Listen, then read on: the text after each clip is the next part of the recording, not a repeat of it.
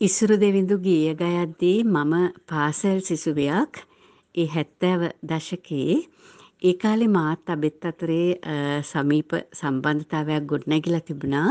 ඒ වගේමයි වික්ටර් අයියා, සිනමා සක්විති ගාමිණී ෆොන්සේකා සහ මහාචාර්ය සුනිලුන් අතරේ අබේගේ ලොකු මිත්‍රත්වයක් ගොඩනැගිලා තිබුණා. ඉතින් ඒ අනුව තමයි ෆොන්සේක මහත්තයා මේ ගීතය අපි දෙන්න ලවාම ගායනා කරවන්න කියලා යෝජනා කරන්නෙත්. මට ඉතින් පොඩි වයක් සැකක් තිබුණා. නමුත් වික්ටර් අයියාගේ මඟ පෙන්වීම සහ සුහදතාවය මත ඒ කාලේ හැටියට මම හිතනවා ඒ ගීයට අපි දෙන්නටම සාධාරණයක් කරන්න පුළුවන් වුණා කියලා.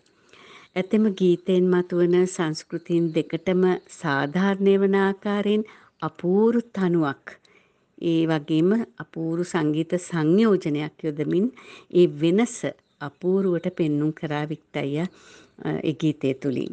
ඉතින් ඇත්තෙම මම දකිනවා පාර්ශව තුනෙන්ම පොහොසත් යුග ගීයක් හැටියට මේ ඉසුරු දෙවිඳු ගීතය.